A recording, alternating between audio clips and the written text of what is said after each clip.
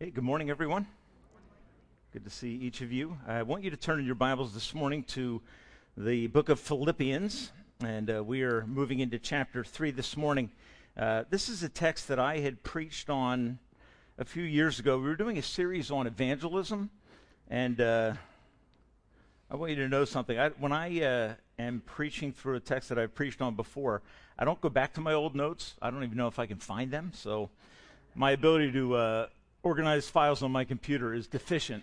So I just trust God to bring a message that He wants from His Word and to allow that to speak to our hearts this morning. So let's read together Philippians 3, verses 1 through 11, if you would follow along in your Bible. Finally, my brothers, rejoice in the Lord. It is no trouble for me to write the same things to you again, and it is a safeguard for you. Watch out for those dogs, those men who do evil, those mutilators of the flesh. For it is we who are the true circumcision, we who worship by the Spirit of God, who glory in Christ and put no confidence in the flesh, though I myself have reasons for such confidence. I'm going to read through the rest of the text as we progress this morning, so let's just stop there and work our way into the message. I had a meeting last Friday with a businesswoman, and turns out she's a Chinese woman who is a Buddhist and has been very successful. And as we kind of began to talk and were drawing to a conclusion in our discussion, she said to me, she found out that I was a pastor through this discussion. Someone else had told her that. And she said to me, I believe that good things come to people who do good. Okay, it's kind of karma, it's kind of legalism, it's kind of works-based righteousness, it's very merit-oriented. And interestingly, then she looked at me and was quick in an obligatory fashion to assure me that I was a good person and would experience good things. I went home and said to my wife, you need to know that, okay? And I said to her, I'm sorry, but I don't see it that way. I don't believe that I deserve good from the force or the God because of my behavior. I hope that I'll have a chance to continue that conversation with her. Here's the question I have for you this morning. Does that kind of thinking, that my behavior causes me to merit or to deserve the blessing of God in my life, does that kind of thinking creep into the mind of true believers? Do you ever find yourself thinking that those that do good get good? Because I believe this text is written by the Apostle Paul to confront a natural tendency that we have to be, and I'm going to use a word and then I'm going to define it. We have a natural tendency to be legalist. Okay, now most of us, when we hear the idea of legalism, tend to think about people that live with very strict rules. So I grew up in Harleysville, Pennsylvania. I grew up on the edge of Lancaster County. I grew up in a town that was basically established, Franconia. Okay, it was the town that I lived in. We had our business in Harleysville. I grew up in Franconia. Franconia Mennonite Church is one of the anchor Mennonite churches in America. It was very common for people to think of the Mennonites as legalist or of the Amish as legalist. Okay, why? Because they had rules that they lived by. Okay, now having rules that you live by does not necessarily qualify you to be a legalist.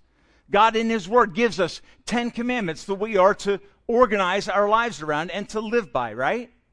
Jesus establishes throughout His Word, through the Sermon on the Mount, moral principles that we are to live by. They're regulations, rules, and guidances.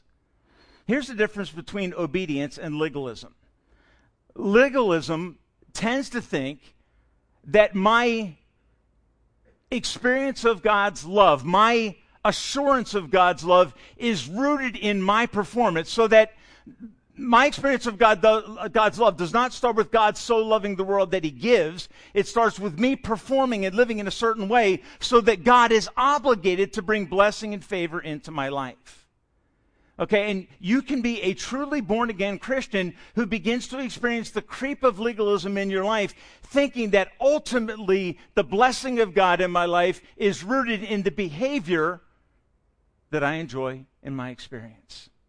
Okay, and I think that the Apostle Paul is writing to confront that tendency. You will find, as I read through this, you will find that the warning of the Apostle Paul is strong.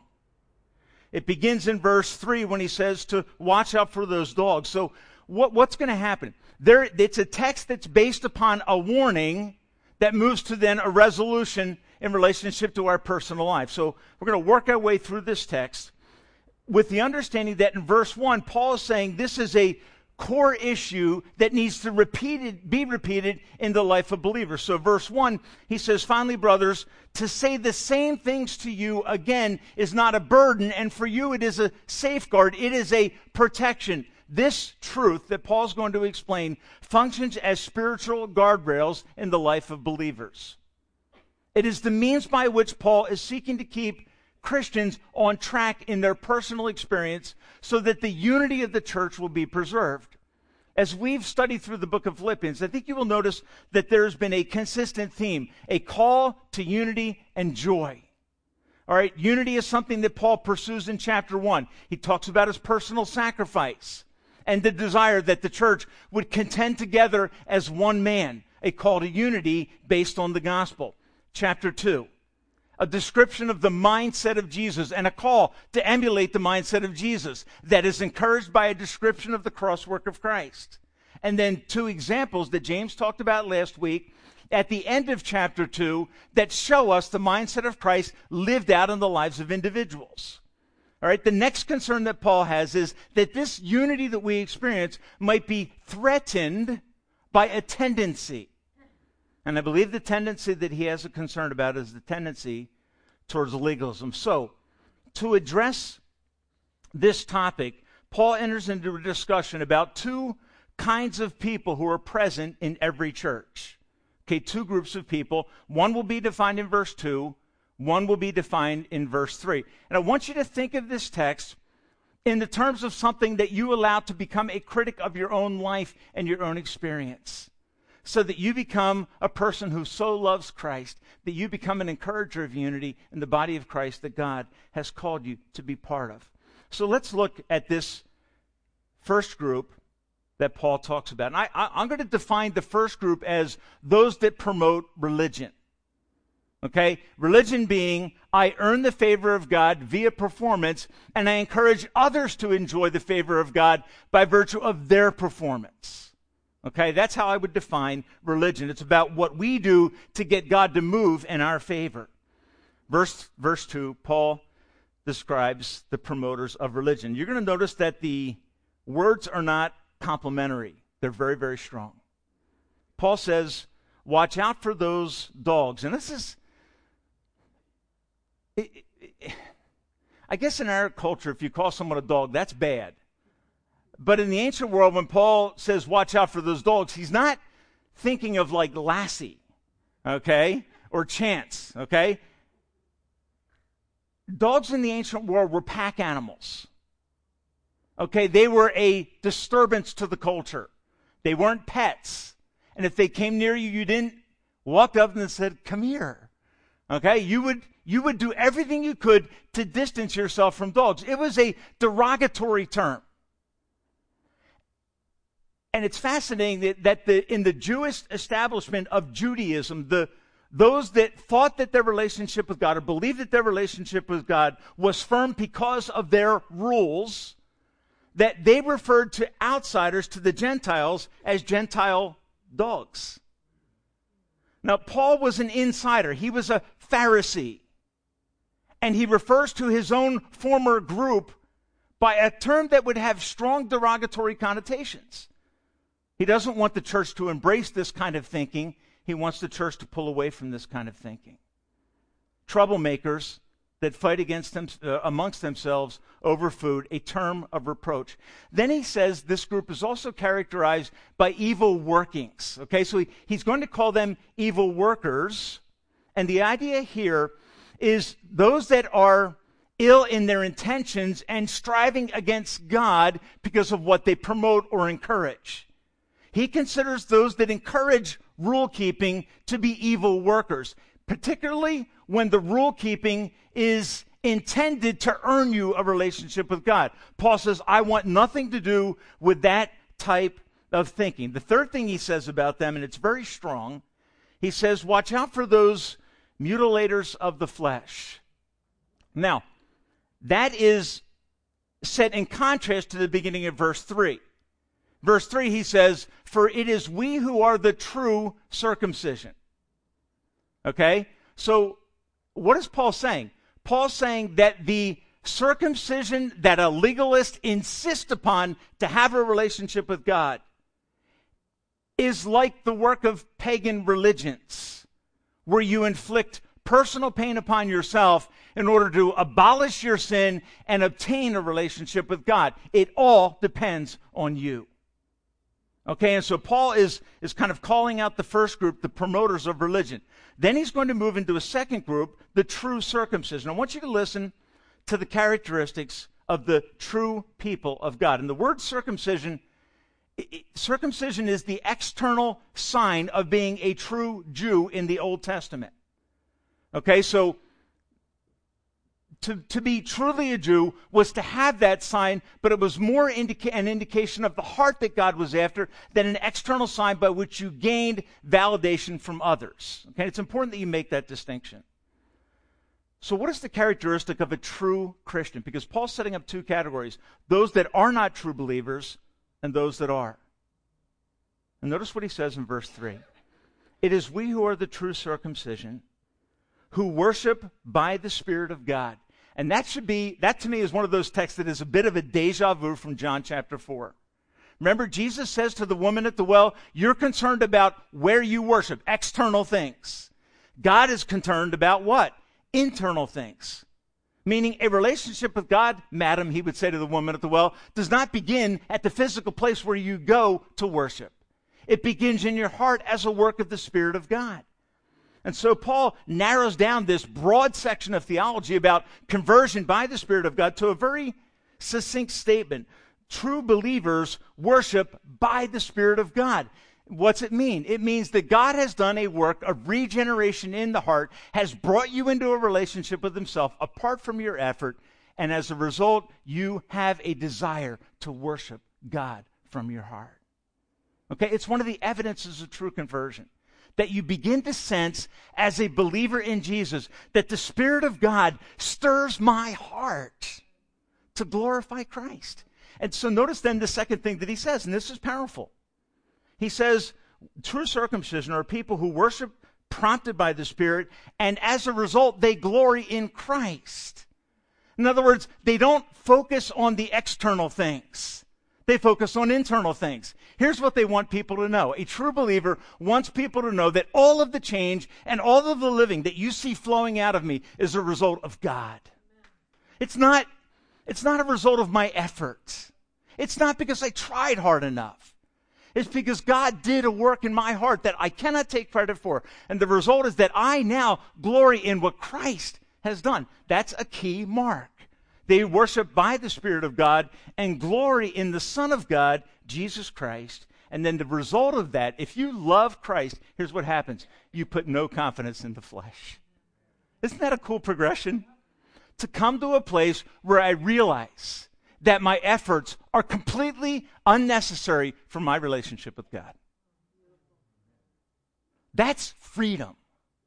And folks, here's what I want to tell you. A legalist will tell a sinner, you have no hope in God. A true believer will glory in Christ in front of a sinner till they come to trust him. One isolates, one denies, one calls, one loves. And here's what Paul is saying. There's a warning that's needed in the church. There are those within the context of church life who want others to conform to their system so that they can have a relationship with God on their terms. And Paul says, I will have none of that. In fact, it's fascinating then to find what follows. In verse 4, Paul says, though I myself have reasons for such confidence. Now this is a very interesting statement. Paul's saying if, and it's really a hypothetical argument that Paul's going to use. If anyone has reason for confidence in their performance, I have more. Now, in 2 Corinthians, you'll find that the Apostle Paul, when he contemplates giving such a list, what does he say? This is so stupid. Okay, he said, I struggle with talking about myself, but sometimes it is essential that a religious person who has been delivered by the gospel of grace, it is essential that they talk about their past performance so that they can chuck it in the trash can in front of a sinner who needs to know that God is a God of grace, who loves and forgives through Christ. That's what Paul's going to do. And it's glorious gospel. So what is Paul going to do? Paul's going to talk about his credentials. Paul has credentials that he inherited. Paul has credentials that he chose. And he's going to talk about both of them to say that if anyone wants to trust in their performance, Paul says, I will take resume comparison against anyone any day. If you think you have a reason to boast in your flesh, Paul would say, I have more reason, and yet I don't. You have less reason, and yet you do. Okay, that's the kind of comparison that he's going to make. As far as inherited credentials, and I just want to quickly touch on these. He says, if anyone thinks he has reasons to put confidence in the flesh, I have more. And notice what he goes right to. I was circumcised on the 8th day. Now, in Old Testament Jewish literature, the day that God prescribed for circumcision was the 8th day. If you go back and read the story of the birth of Christ, you will find that he was circumcised on the 8th day. Why? To keep the law. Now, what is Paul saying? Paul's saying, I wasn't a proselyte who was circumcised later. I was circumcised according to the strict rendition and understanding of Old Testament law. Of the people of Israel, which is to say what? I was born into the family of God, a Jew. I was not a proselyte Jew who was a Gentile who converted into Judaism. He has that credential by birth. And then he says, I was of the tribe of Benjamin. Okay, and if you know anything about the Old Testament story, you know that the nation of Israel, after the life of Solomon, King Solomon, split apart under the two sons of Solomon. It became Israel to the north and Judah to the south. The tribe of Judah was in the south, the king tribe of Israel. One tribe stayed loyal to the tribe of Judah. Guess which one it was? It's the tribe of Benjamin. So what can Paul say? Paul can say, I'm not just a Jew. I'm not just born as an Israelite in truth. I am part of the most loyal tribe to the people of God. Those are the credentials that he has by birth. Then he has credentials that are chosen or that were based upon Paul's performance. And notice what he says after the tribe of Benjamin. He says, I was a Hebrew of the Hebrews. And the idea here simply is this. Paul says, I was a Jew who never assimilated into the Greek culture. Okay, what happened for many Jews for fear of persecution was that once they got taken out of Israel during the dispersions and the attacks against the nation, they assimilated and became like the people, learned the language of the Greeks, spoke the language of the Greeks, lived the customs of the Greeks. Paul could say this, I never did that. And that was a high and heady claim. In regard to the law, Paul could say, I was a Pharisee, that is of the elite religious group, well advanced. My teacher, Gamaliel. So Paul's status and regard personally is very, very high. As regard to zeal, I was zealous against any threats to the religious establishment. I persecuted the church. Paul believed that the gospel of grace was offensive to and tantamount to an attack on religion. And so Paul says, I oppose that with great energy. And then he can say this, as for legalistic righteousness, and this is where he uses the word, as for rule keeping from the perspective of the Pharisees, faultless. Now, here's what I want you to understand. Paul is not saying that he is a perfect man, but that in regards to the external performance of a legalistic Pharisee, Paul could say, no one could accuse me of fault. I was without fault. Now, in verse 7, Paul then moves into the next phase of this argument. He uses one word that is interesting because it kind of stops you in your tracks.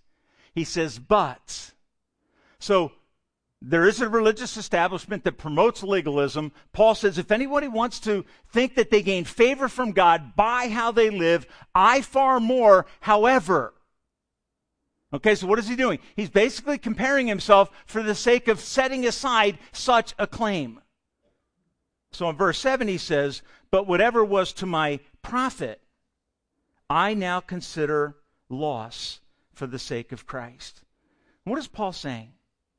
I think in his preceding argument he's saying is if anyone has confidence in the flesh as a means of having a relationship with God, I can go to the mat with the best of them. I can compare resumes and prove to them that I am better than them. However, all right, now what is Paul doing? Paul's moving now into the new perspective. Verses 4 and 5 and 6 are the old Paul. They're the way Paul used to live. Verse 7 and following is how Paul lives now in light of his encounter with Jesus Christ. I want you to begin in verse 7. He says, but whatever was to my profit, I now consider loss for the sake of Christ. What is more, I consider everything a loss compared to the surpassing greatness of knowing Christ Jesus my Lord, for whose sake I have lost all things and consider them rubbish that I may gain Christ. What did Paul do? Paul took the list of accomplishment and went like this, and he found the nearest trash can and he threw it away. So everybody would be standing in awe of Paul's credentials, wishing that they could say what he could say without any doubt about his sincerity and truth. And Paul takes it and chucks it in the trash can. And I think it's a powerful new perspective that Paul has. So what is the new perspective? Here I think is what Paul is saying. Whatever I had, and in verse 8 he says, everything I had. So it's what I had and then everything I had. So he's really reaching around the entire context of his religious living. All that I once thought was meritorious or that recommended me to God or that moved God in my direction, everything I clung to and lived for that would obligate God, I now consider as a deficit. The words he uses are, I used to think it was profit. I used to think it was fun to lay out that list and make everybody else in the room feel bad. Now Paul says, I consider that approach to be foolishness. I consider it, what I thought was a positive, I now consider as a negative. And in verse 8, he lays in a very interesting phrase. He says, I think this way, verse 8, because of what Christ has done. In other words, when Paul began to understand the accomplishment of Christ, when he met the resurrected Christ after the crucifixion on the road to Damascus, he saw something that would forever change his life and that would forever free him from the bondage of legalism, thinking that his zeal and his persistence in obedience, his personal righteousness, was so utterly important. And Paul was delivered from that and could let go of it and say, you know what I used to hold so dearly, I now consider as a detriment to my life. Verse 8, Paul says, here's why I do that. Here's why I have a new perspective. Here's why I see things so differently. End of verse 8, he says, I do this so that I may gain Christ. Now, if you go back up a few verses, you find whatever I thought was gain in the noun form. In verse 8, you find it in the verb form. What I thought was gain, I've given up so that I may gain or obtain Jesus Christ himself. So there's a transaction here. There's a trade.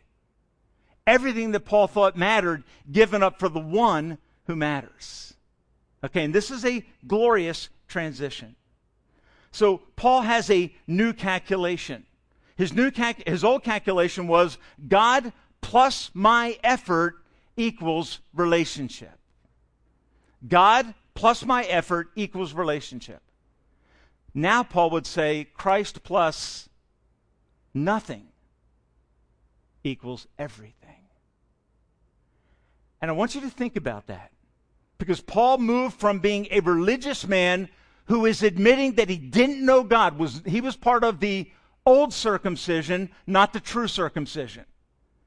But once he saw the glory of Christ and all that Christ had done, that is described clearly for us in chapter 2, once he saw that, it led to a transformation by the Spirit that caused him to glory in Christ and place no confidence in the flesh. Do you see the pattern? It's beautiful. Paul says, my new calculation is Christ plus nothing equals everything. I want to go back to my discussion with the individual that I met on Friday. What she wanted to assure me of was that if I lived a good life, I would experience good things. Folks, do you understand that that is Paul's old way of thinking? The better I do, the better I receive. And Paul's saying, that's not how I look at anything else. And so strong is this statement that the Apostle Paul, talking about the package, the resume that he had from inheritance and personal choice, he said, I count it all as rubbish. And the word carries the connotations, and this is strong, but Paul's using strong language because of the importance of the topic to him. He says, I count it as human excrement, or as one writer said it this way. He talked about the scraps from a feast fermenting in a garbage can, now fought over by dogs. Very interesting connection. Very interesting connection. Paul says, I count it as something I want to get as far away from as possible. And here's, in a sense, what Paul is saying. Paul's saying, I used to clothe myself with that, thinking that that was glory, that that was meritorious. Now Paul looks at it and says, that is outrageous because of what Christ has done. And I want to encourage you to think about this kind of transition in Paul's thinking, this new calculation. I've often said to people when I talk with a Catholic person, I seek to identify with them as honestly as I can. And I think I shared this when I preached on Philippians 3 before. I'll say to a Catholic person, can I tell you why I'm not a Catholic? Meaning why I don't subscribe to the teachings of the Catholic Church. And I'll quote for them from the Baltimore Catechism. In the Baltimore Catechism, it says, through the observance of sacraments, we add to the merit of Christ. Paul would find that statement highly offensive. We add to the merits of Christ. He started something, we finish it. We complete what Christ has begun. We bring to fullness the righteousness of God. Paul would say, sorry, I'm out on that one. Okay, what would Paul say? All of my righteousness is part of the old calculation that Christ plus something that I add equals a relationship with God. Paul says that is not true. The new calculation is what? Trusting in Christ alone plus nothing equals a relationship with God.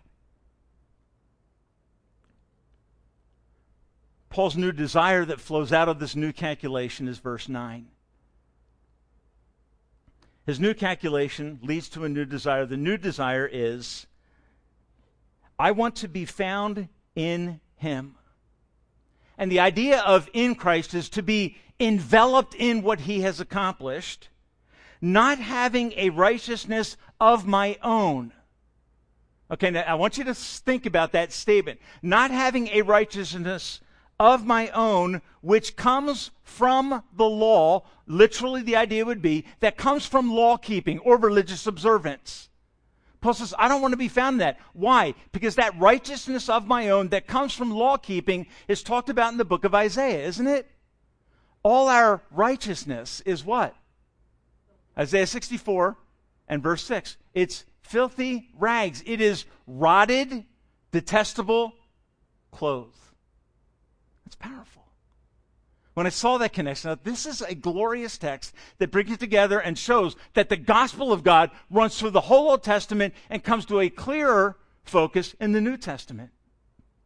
Paul says that external clothing of performance is rotted and putrid, and what I want to do is get as far away from it as I can so that I can move into a relationship with God by faith in Christ and have a righteousness, verse 9 says, that comes from God and is by faith. Do you see? So that any sinner who acknowledges their sin can now move into a relationship with God because of what Christ has done. The religious person can give up their religion, that dirty clothing, that rotted clothing, that detestable clothing, and be clothed in the righteousness of Christ and fitted for heaven. When I looked at that, I thought of the parable that Jesus teaches about people that have come in to the feast. And there's a man who has come into the feast who is wearing the wrong attire. Do you remember the story? And that man is told that he is not welcome in that feast with the king because he has attire that he made himself. And he didn't receive the attire provided by the king. Folks, that is the gospel. See, you can strive to make all the clothing of righteousness that you want, but Paul would say, I've made better, and I had to chuck it all so that I could have Christ. Which means what? It means if I was raised in a religious context, I am, from Paul's perspective, as was Paul, at a deficit. Because I believe that deficient righteousness is actually true righteousness. And what is Paul saying? I will give up all of my deficient righteousness so that I can have the true righteousness of Christ. Folks, you know what that means? It means that any irreligious person can lay hold of the gospel of God, the glorious gospel of God that is available in Christ, and be utterly changed and transformed, completely apart from their performance and only owing to the work of the Spirit of God in their hearts, so that they begin to see the power of what Christ has done. And here's what you find in conversion. You see your sinfulness. You begin to experience a change by the Spirit. And I think this is what Paul's saying. We worship by the Spirit. The Spirit of God has caused us to see our personal righteousness differently, to see it as deficient, and to let go of it. That's freedom. To realize I don't need all of that religious performance because someone has performed everything I need for me. And so I move away from that. I begin by the Spirit to glory in Christ. This is what Jesus is saying to the woman at the well. Those who worship God must worship Him by the Spirit and in the truth of Christ. Paul's saying the day that I saw that, I moved from bondage to freedom. From works righteousness deficient to the glorious righteousness of Christ. And as a result, what happens? We are people that love to sing about Christ and to glory in Christ and to tell others, He saved me, He delivered me. And here's what that does in the church. That will always destroy pride. Why?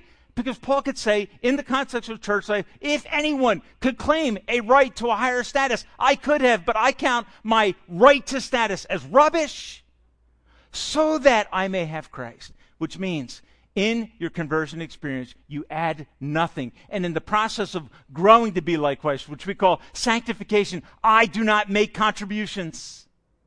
Now, let me clarify something. Does the Word of God offer blessings to obedient Christians? Yes or no? Yes. Psalm 1 is clear. Does it offer rewards? Now, please understand how I mean that. I'm using it differently than the way we talk about rewards in the future. But there's a difference between a blessing mentality and a reward mentality. The reward mentality is, you did well, here's your gift. Not your gift, here's what you deserve. Okay, Christians think in terms of blessing. And when you think in terms of blessing, you will be humbled. Here's the way Peter would later say it. God resists the proud. And Paul could say, my list, that's me, but that's stupid. But He gives grace to the humble. John, you said something as you were leading, and it sparked in my mind a thought that I heard a few weeks ago when I was in Texas. Grace flows down. I don't mean the way we sing the song from God. I mean the grace of God comes to the lowly. That's awesome. Find the most wretched sinner you can find and tell him there is hope. Think of what you were before Christ. If you were religious, you were clothed in filthy rags. And you were proud of it. And it's kind of like you don't look good. Paul says, I was so proud of that. But when he compared it, that deficient clothing, to the clothing of Christ, he said, that is living. And so, folks, here I think is the call of the text. Humble yourself under the mighty hand of God, and he will lift you up. Humble yourself and watch how God begins to unify people in the church who are humbled by the grace of God, who naturally forgive because they are overwhelmed with what they have received. Forgiven people forgive. Self-righteous people demand. And so I encourage you to ask yourself, is the mindset of my friend that I talked to on Friday, does it tend to creep into my life? And I want to say it does. Embarrassingly, it does. There are times that I enter into the foolish prospect of comparison. And I play the fool. This text breaks my heart. This text about the gospel allows me to go to the worst of the worst. And as Tim Keller says, to explain to them, in the gospel, you will find that you are more sinful than you ever dared believe, but more loved than you would have ever dared hope. Folks, that's freedom. I don't have to find good prospects to become believers. I can share it with anyone. I can share it with anyone. Because it is a message of hope for the lowest of the low and the highest of the high in the context of deficient righteousness. I love this text. This is one of my favorite texts for the gospel. And I'm just going to read the last section. Trust me. Even though I have notes on it, I'm just going to read it. Okay? I want you to see how Paul ties this out. He says, I want to be found in him, verse 10, not having a righteousness of my own that comes from the law, my work, but that which is through faith, simple belief, prompted by the Spirit in Christ. The righteousness that comes from God and is by faith. It comes down to us. Luther called it an alien righteousness. It comes from outside to me. I can't take credit for it. If you ever receive an inheritance, don't brag about the new status that you have, because you didn't earn it and you received it as a gift only. Okay, so whatever you have in Christ should be shared with humble gratitude. Here's what Paul says then. I want to know Christ and the power of his resurrection and fellowship in his suffering. I'll do anything to know Christ in such a way, to glory in his righteousness, becoming like him even in his death. And so somehow, Paul says, for me, a sinner, to attain to the resurrection as opposed to hell. That thought blows my mind.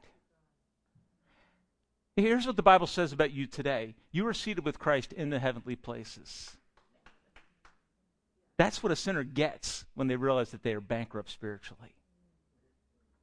And Paul says, if somehow, and I don't think he wants us to, in the Greek words, and try to understand the nuances. I think he wants us to get a faint hope that is becoming clear.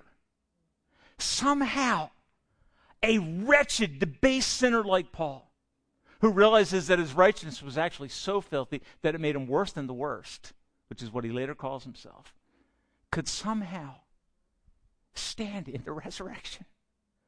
And that blows his mind. And I think it's just an exclamation. And somehow, a sinner deserving of the wrath of God in hell dares to believe in a hope that changes his life forever. So, church, resist what Sinclair Ferguson called our greatest temptation. To smuggle performance into the work of grace. The tendency to become a Christ plus equals something. And instead to say Christ plus nothing equals heaven. Somehow, by the grace and power of God, that is our joy.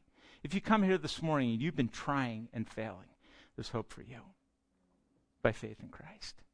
If you've come this morning and you've lately been thinking a little more of yourself than you should, can I encourage you? Let this text decimate. Let it eat holes in your self-righteous, deficient clothing. And humble yourself under the mighty hand of God and experience a new clothing with the glory of the gospel of Christ that will humble us and make us tolerable and able to live together as one man for the glory of God. Would you bow with me this morning? Father, I pray for that person here this morning who thinks they need to change their life to have God's blessing and favor. Father, I believe the message of this text is Christ alone changes everything. And Lord, for those of us that wrestle with the sense of doing pretty well, God, forgive us.